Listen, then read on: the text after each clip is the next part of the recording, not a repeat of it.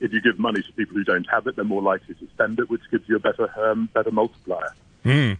And do you think he's going to last longer than Mr. Suga, or are we back to the revolving door of Japanese prime ministers? I think the danger is that he probably only lasts 18 months to 2 years. Oh, okay, that's not good news at all then.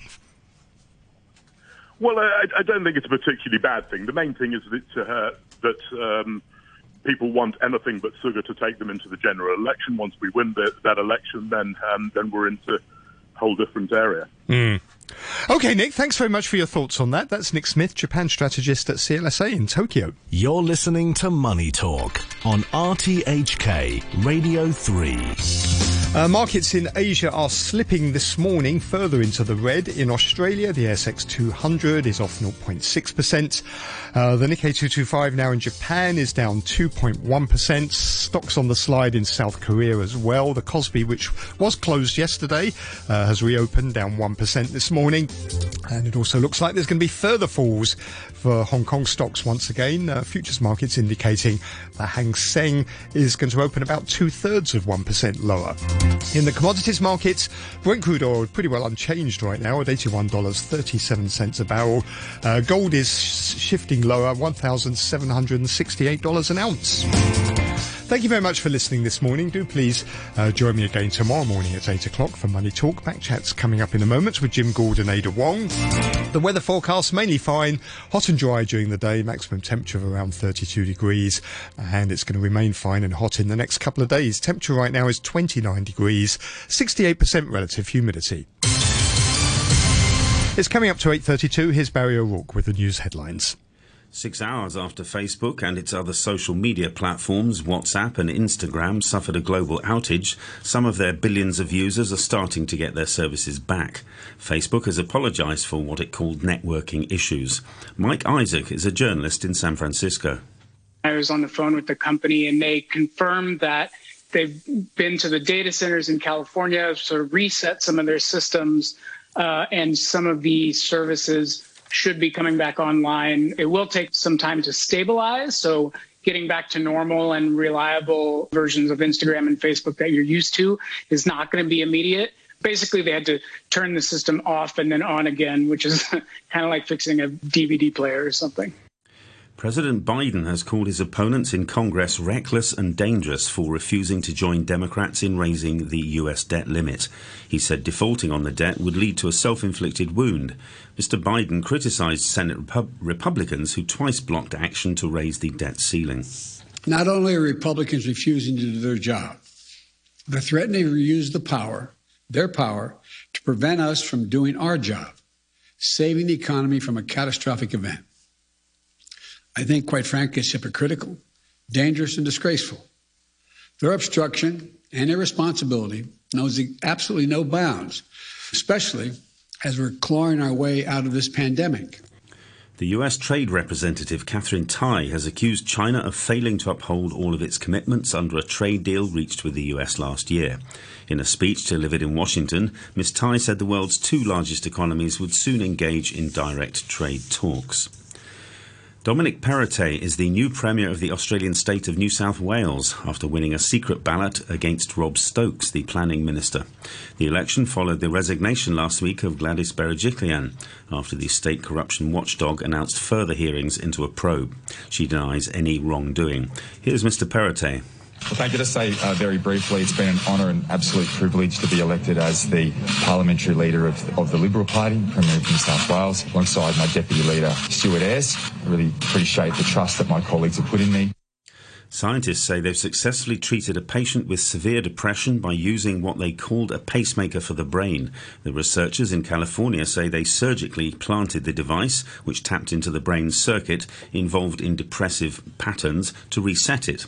Catherine Scangos, an assistant professor of psychiatry who worked with the patient, known as Sarah, told the BBC more. We found one location, which is an area called the ventral striatum, where stimulation consistently eliminated her feelings of depression. And we also found a brain activity area in the amygdala that could predict when her symptoms were most severe. More news on the hour from RTHK.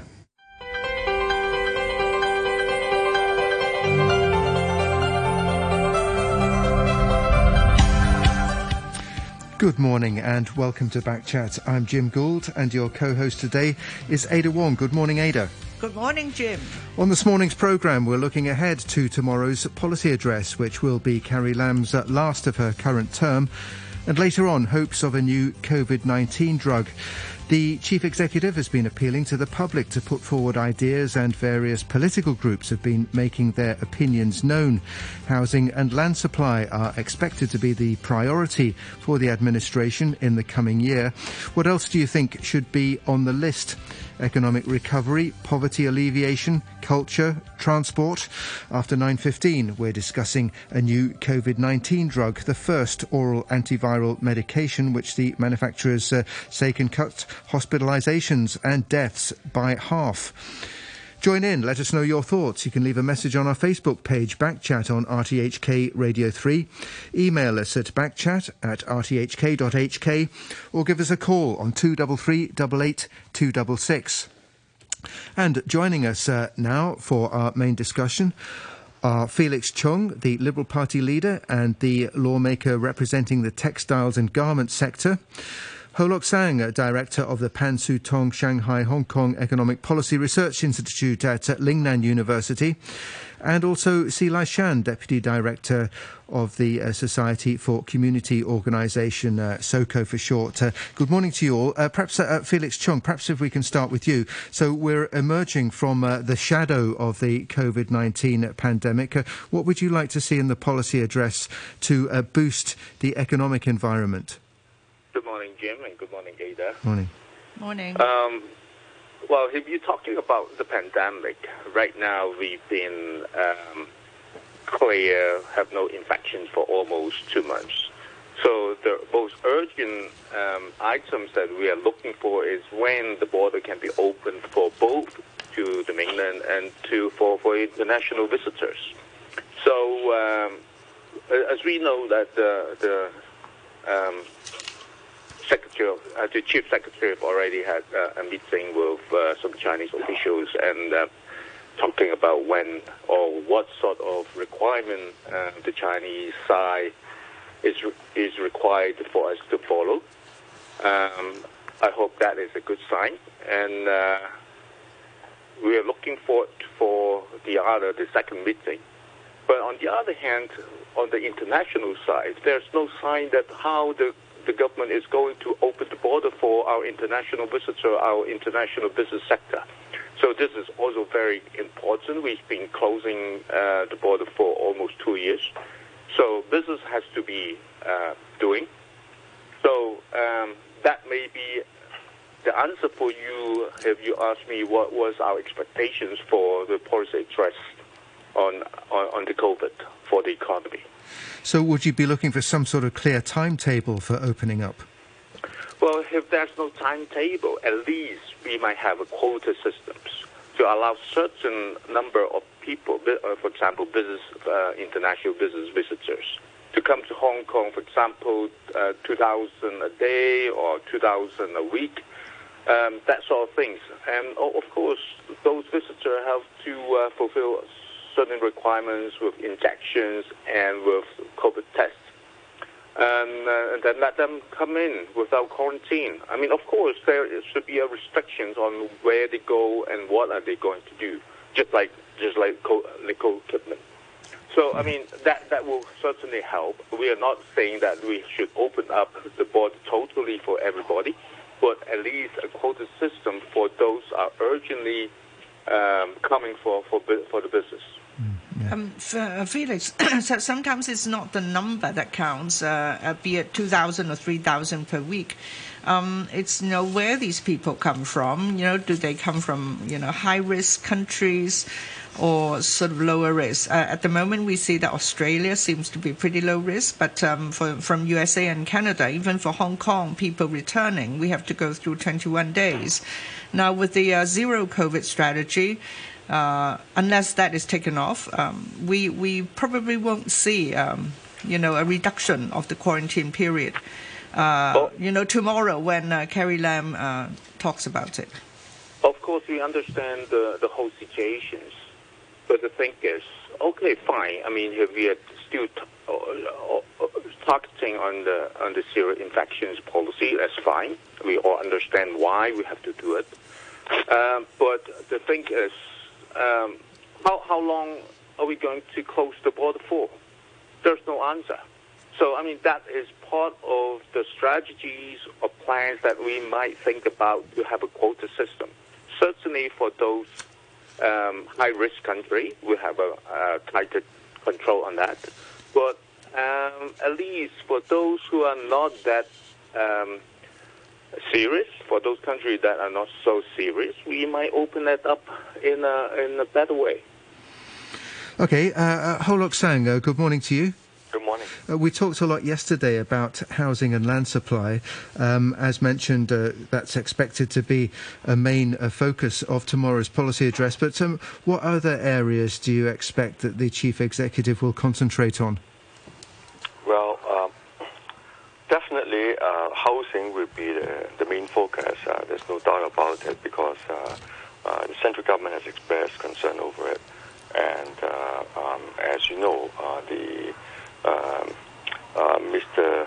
Lok-sang actually went down to the community and visited some divided flats. And so the concern is very clear, and it is definitely Carol Lam has to address that as its top priority. But I have been hoping that the SAR government would be more concerned about people who are really underprivileged and suffering greatly. In particular, those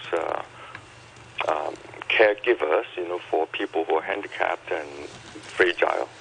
Already so many tragedies have happened, and I feel very sorry, for them, because when the caregiver is so frustrated that he or she has to kill someone that he or she has been caring for, it's really tragic, and it really shouldn't happen. And I think this kind of support is much, much more important than, say, for example, just allowing people just over the age of 60 to benefit from a so-called $2 travel, fare. That is actually very low priority. That should be very low priority, but we are spending money on that sort of thing, in order to please a large number of people. But we have to address the needs of those people who are really desperate. And I think we've got to get the priorities right, and I don't think this government is getting it right. Dr. Ho, on the issue of caregivers, I do echo what you just said. However, I see that the government strategy is to provide different lump sums and grants to many non-profit agencies in Hong Kong, the social welfare sector, so that they can offer services for the caregivers and also for those fragile elderly. Now, what has gone wrong there, and why are caregivers not taken care of, do you think? Well, definitely the amount of money that they are giving, for even those private homes that are struggling to survive and making some compensation, for I don't know how profitable they are, but I think that it's very clear that the conditions in some of those private homes are really terrifying. I had mentioned, this one lady who phoned RTHK, the China channel, right, and said that she was applying for a job, but with a private home. But when she visited, it was so, the atmosphere, the conditions are so bad that she couldn't tolerate it, even for visitor, so she didn't apply, because it was so horrific. You see, so and I know that there are some of the standards, like one person caring for 40 people, during the night. It is really impossible. It is grossly underfunded. The kind of funding, of course, we're doing something. Okay, but to me, a lot of these things that are being done is very superficial. You know, it is just telling people that I've been doing something. Okay, but they are not really addressing the matter. You know, compared to the mainland, you know, they're talking about a specific poverty relief. You know, down to the family level. You know, they actually do it like that. You know, and but so many people have been glossed over and ignored, and I think that is not something that we can tolerate in Hong Kong. Felix Chung, you do a lot of work with underprivileged and the low-paid families. Does that resonate with you, what Lok-sang is saying about the need for support for caregivers and others? Yes, I think for those underprivileged, they concern about the housing problem and employment problems, and even the level of wage and worker protection, such a things. And you know, actually, there are over 200,000 people they are living in cage home, typical subdivided flats. And actually, under the COVID-19, actually, the waiting time for public housing is getting longer.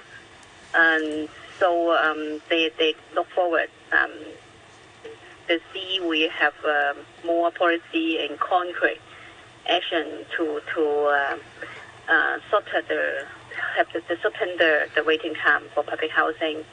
And in the past 3 years, you can see the government always said that they have difficulty to develop the lands or anything.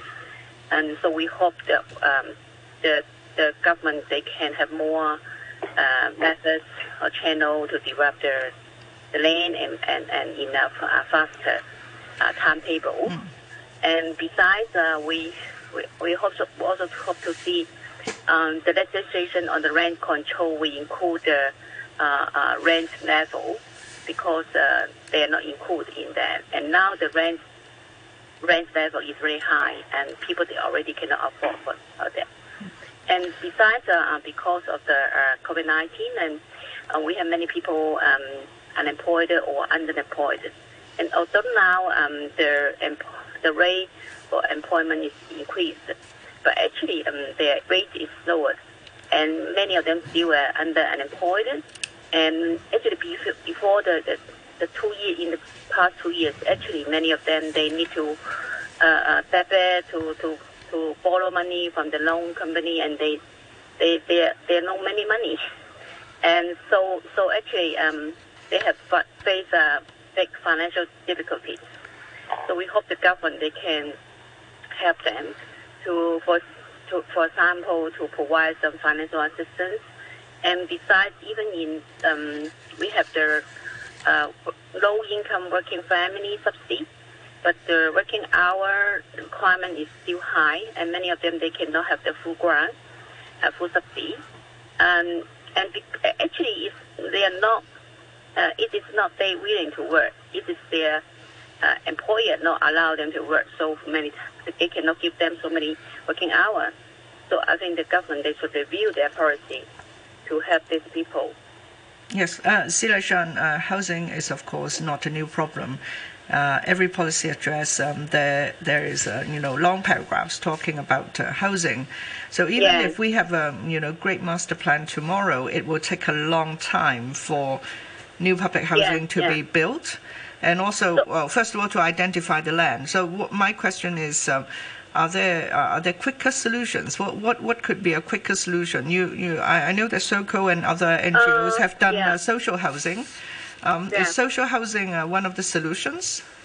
I think social housing can help a little bit for the housing problem, and I think they can build more, or they can use those industrial buildings or even now those small hotels or this kind of thing to do that.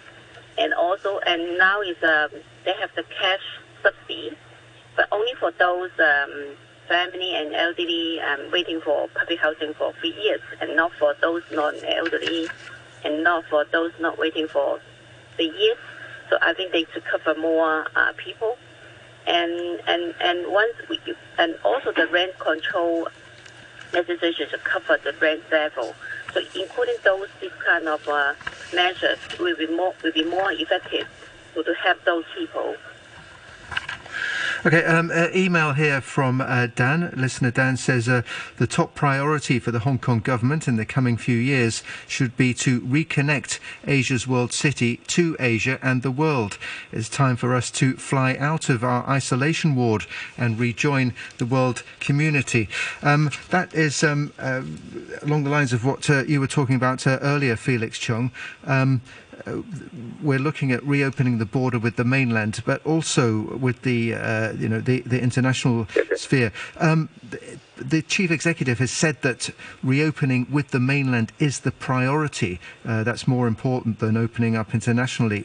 Would you go along with that?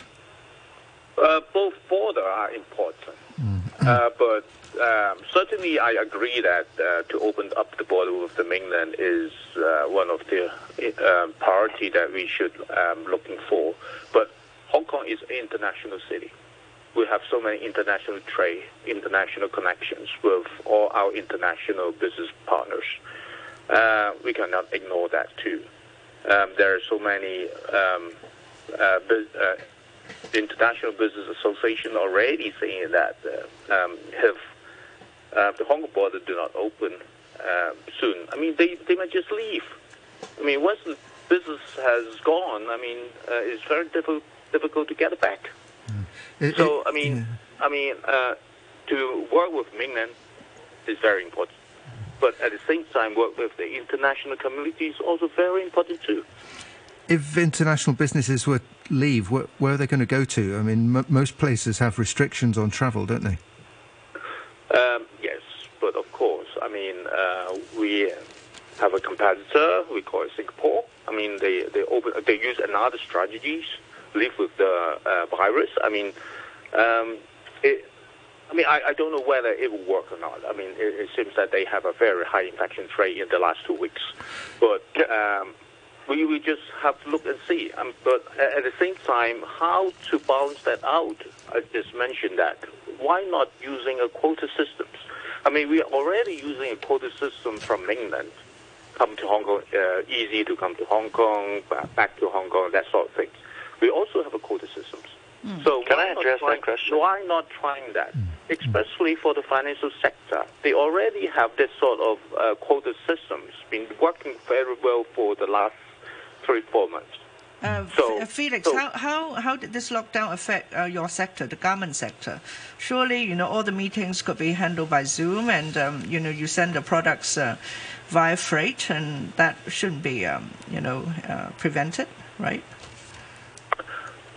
Well, I mean, for my sector, certainly it's been affected, but it's not as worse as maybe the other, for example, the international logistics sector or insurance sector. But I mean, so there are so many buyers or designers who would like to come to Hong Kong and to see our exhibitions, our products. Just like 2 weeks ago, we have a fashion week in the convention center. There's no overseas buyer, just local visitors. I mean, certainly that will affect our business. I mean, in the old day when the border is open, there are thousands of international visitors come to see our products. I mean, we cannot just send our products to thousands of the buyers. So, I mean, certainly that will affect that. But, I mean, for our business, we have, of course, I mean, we have the Zoom, we have the internet way of doing the business, but it's not as good as we can do face-to-face to our buyers. Okay, Lok-sang, you wanted to come in? Yes. Of course, I'm very much in support of Felix's idea. Being connected to the rest of the world is really important, and of course, I understand that the priority is with the mainland, because of our connections to the mainland. I think that restricting, setting up the necessary protocols upon arrival in Hong Kong is part of the restrictions that we can impose on visitors, and more regular tests and asking them to quarantine at home, for international visitors who are deemed a priority, and then of course asking them to have tests, multiple tests prior to coming, and restricting the number of days of stay and where they could go and so on, something like that. At least there's some possibility for more links with the outside world, and I think we can try to manage these things, and I think if we manage it properly, we can allow some numbers of visitors, and we're not talking about opening up completely, but I think we should open up as much as we can manage. That's my point. So what will happen to international tourism, Felix or Dr. Ho? We won't be seeing the tourist influx for probably another year or two? International tourism may be tough because, as I said, you did also mention that there are so many countries outside Hong Kong still have serious COVID situations, so we cannot open that up for tourist purpose. But as I mentioned, for just business purpose, the businessmen just come here for 3 days. Then they finish the deal, then they just go. They might not have interest to do any shopping or sightseeing, that sort of thing. So if we can open up for that certainly will help the hotel, certain catering, and all the international business trading. I think that there's opportunity for tourism across the border with the mainland, because mainland is keeping numbers extremely low, and we're also keeping numbers extremely low. So I think the chances or the prospect of opening up the border for tourists with the mainland, I think is available. And I think, again, I'm using this management principle. You try to manage, not numbers that you cannot manage. You can manage with smaller numbers in the first place, and then if you can manage a bit more, then you can release the numbers, uplift the numbers a bit. So you try to manage, and I think it's not always black and white. We should be able to manage things better, I think. Okay, Lai Shan, just quickly, because we're coming up to 9 o'clock. So what kind of measures would you hope to see in tomorrow's policy address to ease the burden on the less well-off? Definitely, it's the housing and the subsidy for those low income is most important. Mm-hmm.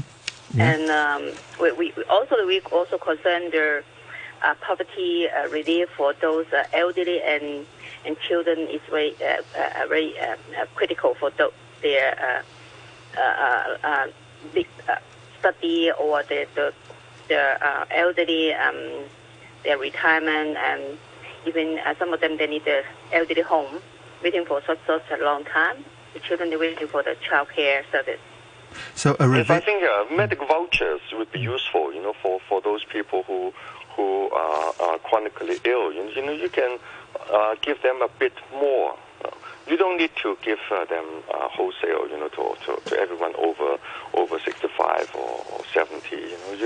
You can actually target at those people who are really needy. Okay. Well, thanks to our three guests this morning. I know you all have to go at 9 o'clock. Stay with us because, listeners, we'll be back at 3 minutes past talking about transport for 10 minutes or so. Get in touch. You can email us at backchat@rthk.hk or give us a call on 23388 266 or go on our Facebook page. Quick look at the weather. Mainly fine. Hot and dry during the day. Top temperature around 32 degrees. The outlook, mainly fine and hot in the next couple of days. It will be windy with squally showers in the latter part of this week. Currently 29 degrees, humidity 66%. magnificent premiere. The state has recently seen widespread lockdowns as it battles against the Delta variant of COVID-19. You're listening to the news on RTHK. And welcome back to Back Chat with Ada Wong and me, Jim Gould. And this morning, we're looking ahead to tomorrow's policy address, which will be Chief Executive Carrie Lam's last of her current term. Before the break, we heard from Felix Chung, the Liberal Party leader, who also represents the textiles and garment sector in LegCo, and Lok-sang, director of the Sutong Shanghai-Hong Kong Economic Policy Research Institute at Lingnan University. And we also heard from Felix Chung, Deputy Director of the Society for Community Organisation. Those three guests were with us until 9 o'clock. So for the next 10 minutes or so, we're going to be looking at transport, because it has been widely reported that among an expected forthcoming government reshuffle, which we should find out more about tomorrow, the Housing and Transport Department will be split up because they're both obviously huge areas which take up a great deal of effort from staff and ministers to administer. We're joined on the line now by Alok Jain, Managing Director of Transconsult Limited. Good morning to you. Good morning, Jim. Thanks for joining us. So, Alok, as a transport consultant, a long-time expert in the field, what are the pressing transportation issues do you think that the administration may have to be tackling, the Chief Executive, in tomorrow's policy address? Well, there is a whole, I would say, litany of woes that I can talk about within Hong Kong that needs to be done as far as the transport is concerned. As you know, the world is now getting disrupted by use of technology on the transport side. If you look at Paris, London, they are putting a lot of bike paths and pedestrianization in the city. Hong Kong seems to have missed the boat on all of those fronts. We haven't used much technology. We haven't done much on the non-motorized transport within the city. But I think those are the areas where we need to move forward. But I think the big ticket item on the agenda for me, I think in the policy address, that seems to be this bigger integration in Greater Bay Area. And I think that will have a significant impact from an economic perspective in Hong Kong. And this Shanghai railway link is possibly one of those, means to touted about, where the government wants to do a feasibility study. Yes, this is actually nothing new. This has been around for quite some time. I think 2007, 8, 9, even in those times, if you look at LegCo papers in RDS, we have been talking about this railway line since those days. So, yeah, it's a great project to have, certainly. Yeah, there's a lot more focus on the Shanghai special area now that it's being greatly expanded, and Hong Kong will have a major role to play there. So other than that, what about connections with the rest of the Greater Bay Area? So connections-wise, we have been enhancing connections on the road side quite significantly in last decade and a half. And your bridges, Zhuhai Bridge was there, Hong Kong-Zhuhai Macau Bridge. Then we had the other connection, the Shenzhen Western Corridor. These all we had studied in those days to have railway alongside those bridges. Obviously, the cost of constructing a railway was prohibitive, considered prohibitive. It is still going to be prohibitive even if we do it now. So these are not going to be your cheap constructions. They're going to cost hundreds of billions of dollars. And yes, so we have to prioritize whether we are looking at the economic imperative or the financial imperative when we are working with the railway, or the strategic imperative. So either way, railways are not built for 10, 20 years. They are built for 100, 200 years. So we need to have a longer-term perspective when we are designing and studying these options.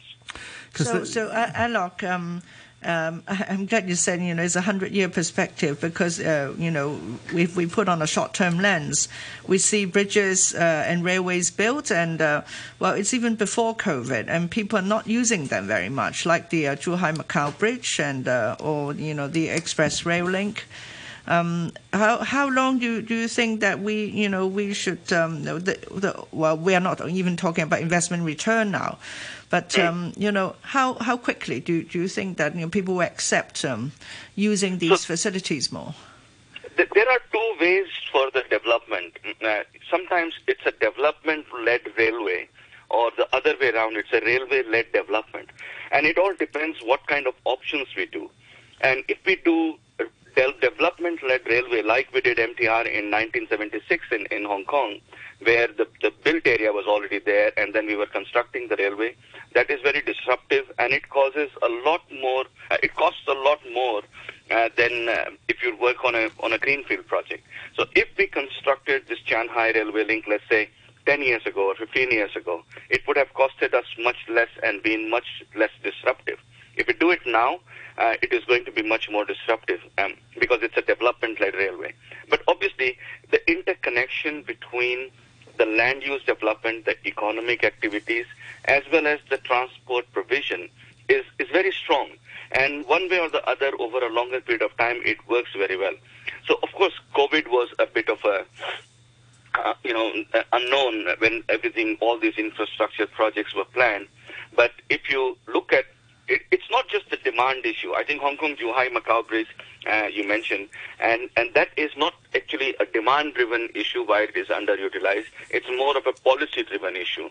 We are not even allowing a lot more buses or to travel on those, a lot more lorries or cars to go. And that's because these cars cannot be accommodated within Hong Kong. So I think that was a disconnect when it was planned that way. Nobody's going to drive all the way from Zhuhai or Macau and then park at the airport, the boundary control facilities, and then take a train to Hong Kong inside. If they wanted to take a train, they would take a train all the way. So I think these are the kind of behavioral aspects of people's travel that is sometimes missed in these planning infrastructure.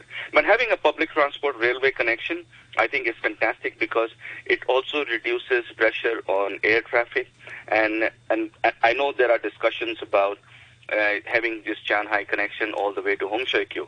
I feel that that's not the right point. Hong Kong is very nice connecting to Northwest New Territories, but the strategic connection will be to Hong Kong International Airport. Somehow or the other, we need to bring that into the picture. Otherwise, we will be making a strategic mistake when we are planning this railway. Okay, coming back to the centre of Hong Kong, if you like. I mean, it's often said that we've got the world's best public transport system here. I mean, it's the only place I've ever lived where I haven't had to drive a car. And yet private car use is ever increasing. Do you expect any measures tomorrow to tackle that, to try and limit the number of cars on the road?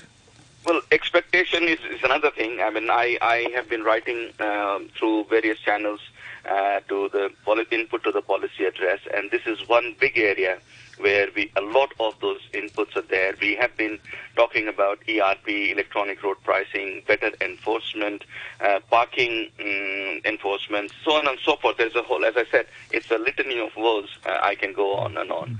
But yes, you're right. The private car usage, increased private car usage is becoming a problem in Hong Kong. It is causing not just the congestion, but if you see the number of accidents that are happening and number of fatalities that we are seeing on the road, it's increasing in a very alarming manner. And a city like Hong Kong, we can't really afford to have that level of traffic nuisance that we are seeing today. And it is going to get worsened.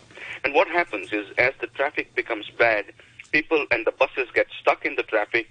People sitting on those buses say, I'm sitting in a bus for so long, might as well sit in my own car, at least I can do something on my own. And this becomes a vicious cycle, which creates a lot of problems. What we need to do, and I'm hoping, so I can't say I'm expecting, but I'm hoping that tomorrow's policy address is going to come out with very clear policies on curbing the growth of private cars and curbing the usage of private cars within Hong Kong. But that comes with a lot of it's like a very comprehensive process. You mentioned earlier that we have missed the opportunity to link technology development and mobility options, in particular, in having pedestrian-led kind of a street and road design, and as well as bike path and so on. So I have seen other city governments tackling this very well, and they have created like 20-minute neighborhoods where you can bike to work or bike to school. And communities are now, they have cleaner air. I think even with the very densely populated Hong Kong, and particularly in the new towns, we can still do that, right? And it is not yet a missed opportunity. Absolutely right. I mean, if you look at London downtown, it has changed completely. Paris, who would have imagined that Champs-Élysées will become totally pedestrianized, and Arc de Triomphe, the whole entire circle, that big area, there will be no vehicles there. I mean, these are not really engineering challenges. These are more policy challenges. If government wants to do it, then yes, anything and everything can be done when it comes to that. The infrastructure for road, by far, is much more demanding in terms of space as compared to any other mode of transport that you can think of. So if you're looking at buses, you're looking at bicycles, walking infrastructure, we can easily incorporate them into our design, or even within our existing infrastructure. All we have to do is maybe cut out a lane or from the existing traffic streams and allocate them to these kind of usage. Of course, it requires a bit of planning and design work, but apart from that, it's not I wouldn't say it's not an infeasible approach if we really wanted to do something like that. So is this a mindset hurdle then? Exactly. So, central London, as you mentioned, it has a congestion charging zone. Would something like that work in Hong Kong, do you think? Well, it's funny to answer this question. This has been studied, since probably when I was a little kid.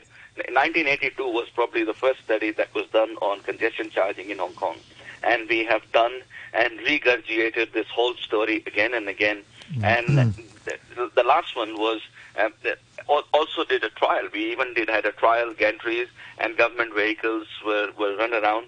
And the result of that study was that, yes, ERP is feasible in Hong Kong, but the timing is not right. I don't know what that means, but this is, to me, a policy lacuna where they have not been able to, nobody in the policy level or the government has been able to stand up, stamp down on their feet and say, this is what we have to do.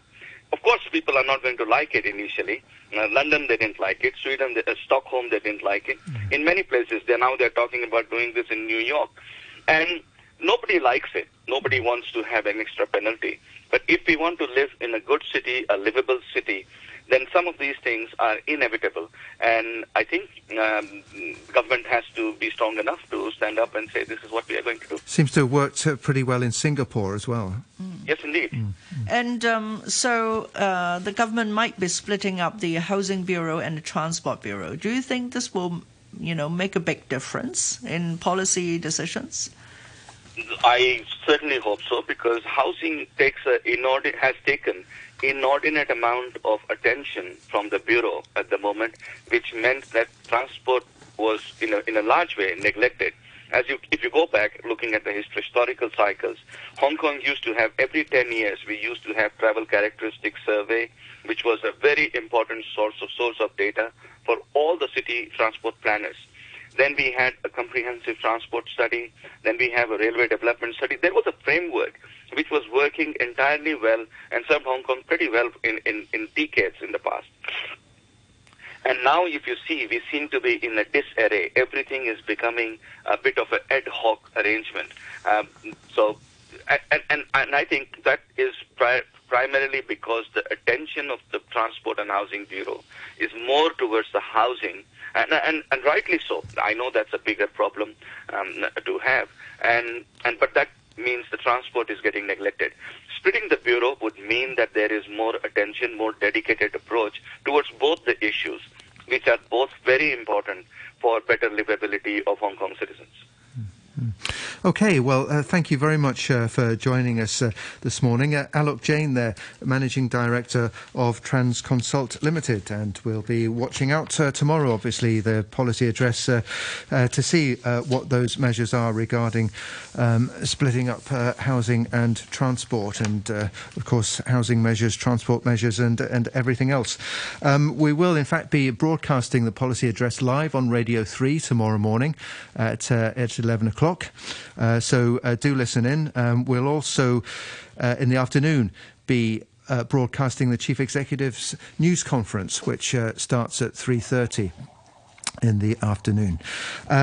So for the last portion of the programme today, we're going to turn our attention to news of a new drug, to an oral drug from the American manufacturer Merck, which can be taken against the coronavirus, and tests have shown that it can be effective in cutting the number of hospitalizations and fatalities by up to about 50%.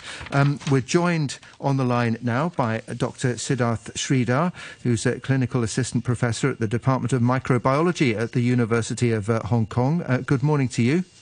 Good morning. Thanks for joining us. So this seems like good news. What's your assessment of the what we know about this new drug, molnupiravir, I believe it's pronounced? Molnupiravir, that's right.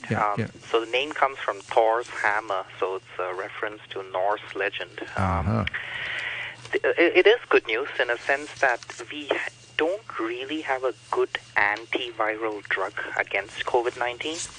So we've been struggling with plenty of other alternatives for the last year and a half or so, and then this drug comes along with the news that if given in early COVID, that is in patients taking the drug within 5 days of symptom onset, it does seem to dramatically reduce the chance that these individuals who often have significant risk factors for severe COVID will be hospitalized. So that's good news.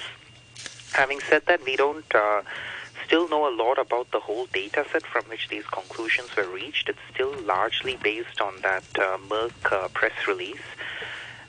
So we're still waiting for the whole data set. But at least it looks like we have something in our armamentarium for actually treating COVID-19. And the Hong Kong government is reported to have been planning to buy about 500 treatments, I think. What sort of procedures do we have to go to in terms of getting clearance for using the drug, for prescribing it? Right. There are regulatory pathways for approving drugs for emergency use or compassionate use when there are no better alternatives available, and I'm pretty sure that they can get past these kind of regulatory bottlenecks after the drug actually attains EUA in the US, which is an emergency use authorization, so that should be quite smooth. So it seems to be an appropriate amount of drug to keep in Hong Kong at the moment. I'd recommend against stockpiling it in large amounts at this stage, because we still know relatively little apart from that press release.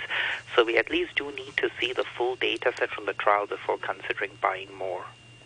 So this drug is only useful, for those COVID patients with sort of mild symptoms. Do we know more about that, and what about using it on elderly people or those with more serious symptoms? Right. So the drug company is very sensible, because they know that antivirals against COVID-19 work best if given as soon as possible after symptom onset, because that's when the virus loads in the body are highest and you can achieve most with your antiviral. Because beyond 5 to 7 days, the amount of virus in the body actually goes down, but then there's a lot of immune-mediated damage to the body, and that's the issue. So they specifically conducted their trial on people who were within 5 days of symptom onset and also had a risk factor for severe COVID. So these might have been elderly or people with hypertension or other risk factors for severe COVID. And they found that the drug actually halved the rates of hospitalization in this patient group. Now, whether it works beyond the 5-day period, my prediction would be that its effectiveness would go down because of the way COVID-19 is in terms of virus loads actually dropping beyond that point, resulting in antivirals having less of an effect on disease outcomes. So that's pretty much all we know about it at this stage, but it's a good start, and so it's good news. It has been said that, if you have already been vaccinated, then even if you get COVID, you get very moderate symptoms anyway. So how would the two relate, with the drug taking and also the vaccination? Absolutely right. The most effective way to prevent severe COVID-19 is vaccination, and the vaccination is more effective than this drug at preventing severe disease, except you have to get the vaccination before you actually catch COVID, so that's the difference.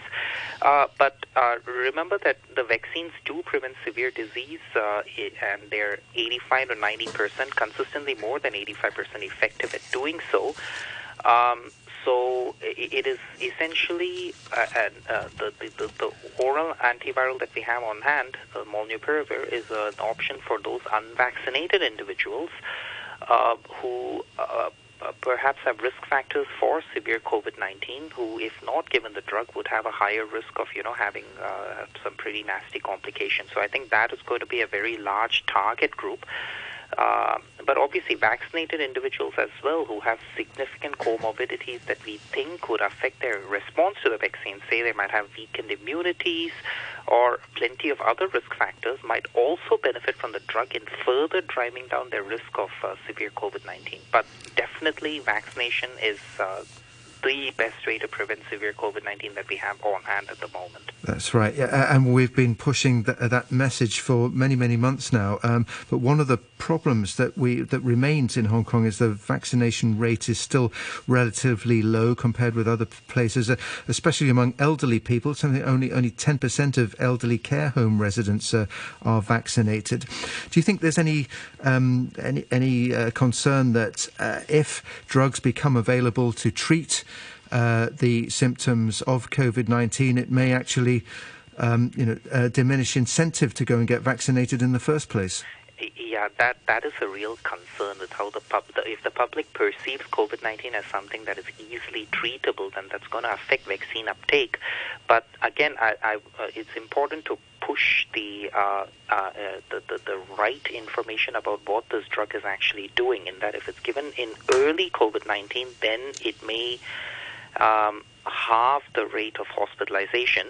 But as we said before, vaccines are more effective, much more effective than 50% at preventing hospitalization. And on top of that, it's actually very difficult, challenging to get people to take the oral antiviral within 5 days of symptom onset, because many people might say, I feel a little bit uncomfortable, I'm not going to see the doctor till tomorrow or the day after or past the weekend. They might see the doctor on day 3 or day 4 after symptom onset. Then you need to get tested. Then you need the disease to be confirmed. And before you know it, that 5-day window period has completely run out. So it's very easy to do these things in a very controlled clinical trial setting. But once you get into the real world, it's pretty messy. So I would say this isn't a magic bullet against COVID-19. It's something that's very useful to have on hand, but it is by no means a substitute for vaccination. Now that this drug has developed by the manufacturer Merck, would you expect that other drugs companies would be bringing out their own products in the near future? I hope so, but I must say it's not something that I would put all my, it's not a basket I'd put all my eggs in, because it's challenging to do. It's very, very difficult to get the formula right, as it were, for an antiviral against COVID-19, and that's why we've struggled with this for the last 18 months or so, even with very much hyped up medications like remdesivir very early on in the pandemic, eventually turning out to be quite quite disappointing in terms of preventing death in hospitalized individuals and things like that. It seems to be a very difficult thing to do, and part of the reason, again, is because you have to give it very early on in disease course, and that is something that's challenging in the real world. So I wouldn't exactly hold my breath, but it would be great if there is another one or two good antivirals, oral antivirals coming out, because then we can combine them with molnupiravir and give them an early disease. The importance of that is that would hopefully prevent the virus from mutating to become resistant to antivirals, which is a concern. For example, flu drugs, relatively new influenza drugs like baloxavir do end up, suddenly becoming less effective against the influenza virus if it mutates. So one way around that might be to actually combine drugs together in early COVID-19 to prevent it from progressing further. So it's always useful to have more than one, and that's something that we can hope for, but it's not a fait accompli, so time will tell. Right. Dr. Sridhar, I want to go back to vaccination a little bit.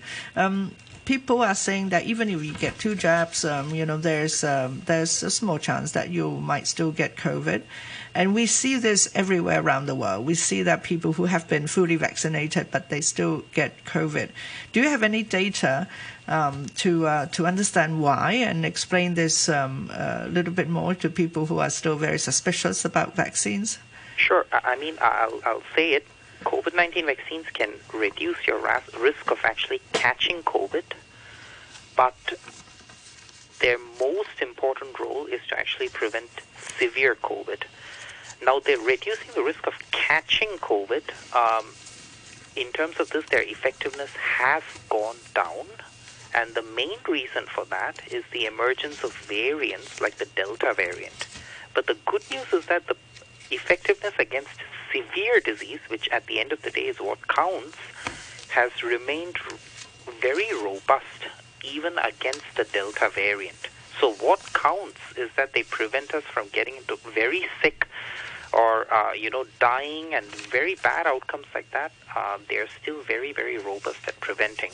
But you might still catch a mild case of COVID, fever for a few days, a little bit of cough, and then we get better, just like the common cold and flu that we used to get back in the day.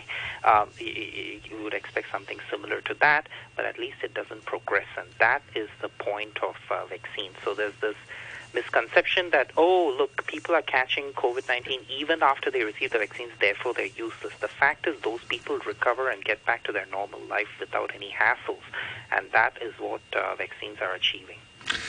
OK, well, thanks very much for joining us on the programme this morning. Dr. Siddharth Sridhar there, Clinical Assistant Professor at the Department of Microbiology at the University of Hong Kong. Have a few more emails from listeners, but I'm afraid we're out of time this morning, so I'm going to have to save them to tomorrow morning. A quick thank you very much to all our listeners. Thank you very much to you, Ada. And thank you, Jim. And OK, just before we go to the news summary and morning brew, a quick look at the weather. It's going to be mainly fine, hot and dry during the day today. Top temperature around 32 degrees. The outlook mainly fine and hot in the next couple of days. It will be windy with squally showers in the latter part of this week. Currently it's 30 degrees, humidity 63%. The government has amended Section 56 of the Road Traffic Ordinance. From November 7th, 2021, the definition of animal specified in the ordinance also includes cats and dogs. If a cat or dog is injured in a traffic accident, the driver must stop the vehicle and give his or her details to the animal keeper if at the scene, or make a report to the police as soon as possible. For details, call 1-823 or refer to the Road Users Code. The news summary with Vicky Wong. Some users of Facebook and its other social media platforms, WhatsApp and Instagram, have had their services restored after a 6-hour global outage disrupted services to billions. Facebook has apologized for what it called networking issues. President Biden has called his opponents in Congress reckless and dangerous for refusing to join Democrats in raising the U.S. debt limit. He said defaulting on the debt would lead to a self-inflicted wound. Mr. Biden criticized Senate Republicans who twice blocked action to raise the debt ceiling. And the US Trade Representative Catherine Tai has accused China of failing to uphold all of its commitments under a trade deal reached with the US known as Phase 1. In a speech delivered to Washington, Ms. Tai said the world's two largest economies would soon engage in direct talks. I'll have more news at 10 o'clock. It's time right now on Radio 3 to say good morning to Phil Whelan and his guests on The Morning Brew. Hello. Hello, Phil. How are you? Not too bad at all. Good morning. Nearly up Scottish. Hello. You never Facebook chat with me, Phil. Good morning. He's got the Tom and Jerry type violence. It's a great experience if you just want to get a bit of zing. On your radio and live online, this is The Morning Brew. Morning, and welcome to Tuesday here on The Morning Brew with me, Phil Whelan, through until 1. Well, it's our mostly Aussie day of the week because it's Tuesday with Jared Watt kicking things off at 10:40. Our man from Down Under is going to bring you the latest news plus 3 of the musical best. They usually are too. 11:10, Dr. Merrin Pierce, Eco Bit Time. He's going to be joining us live from Rethink HK. It's an annual 2-day sustainable business forum. That's as much as I know. But Merrin's going to fill you in live from the Hong Kong Convention and Exhibition Centre. 12 plus Biz Futurist Morris Misalowski joins us from Melbourne. Well, Stop the Presses, big Facebook and subsidiary, down earlier on. They returned a little while ago after being offline for some hours. It was quite a big outage, this one. Nearly panicked. Well, this and a whistleblowing by a former employee a few days ago has got the world's attention. In a heartbeat, we travelled back to the mid-2000s, which sort of segues nicely from last week's topic of switching off the internet. Well, maybe it's not that crazy an idea. 12:40 today, we're going to welcome back singer-songwriter Paul Roth, who wants to invite you to another What the Folk. It's a great night of live music happening this Saturday at Take Out Comedy in Elgin Street. We'll get him to play a few tunes, spin a record. Here are the Manics for you. Crushed any happiness you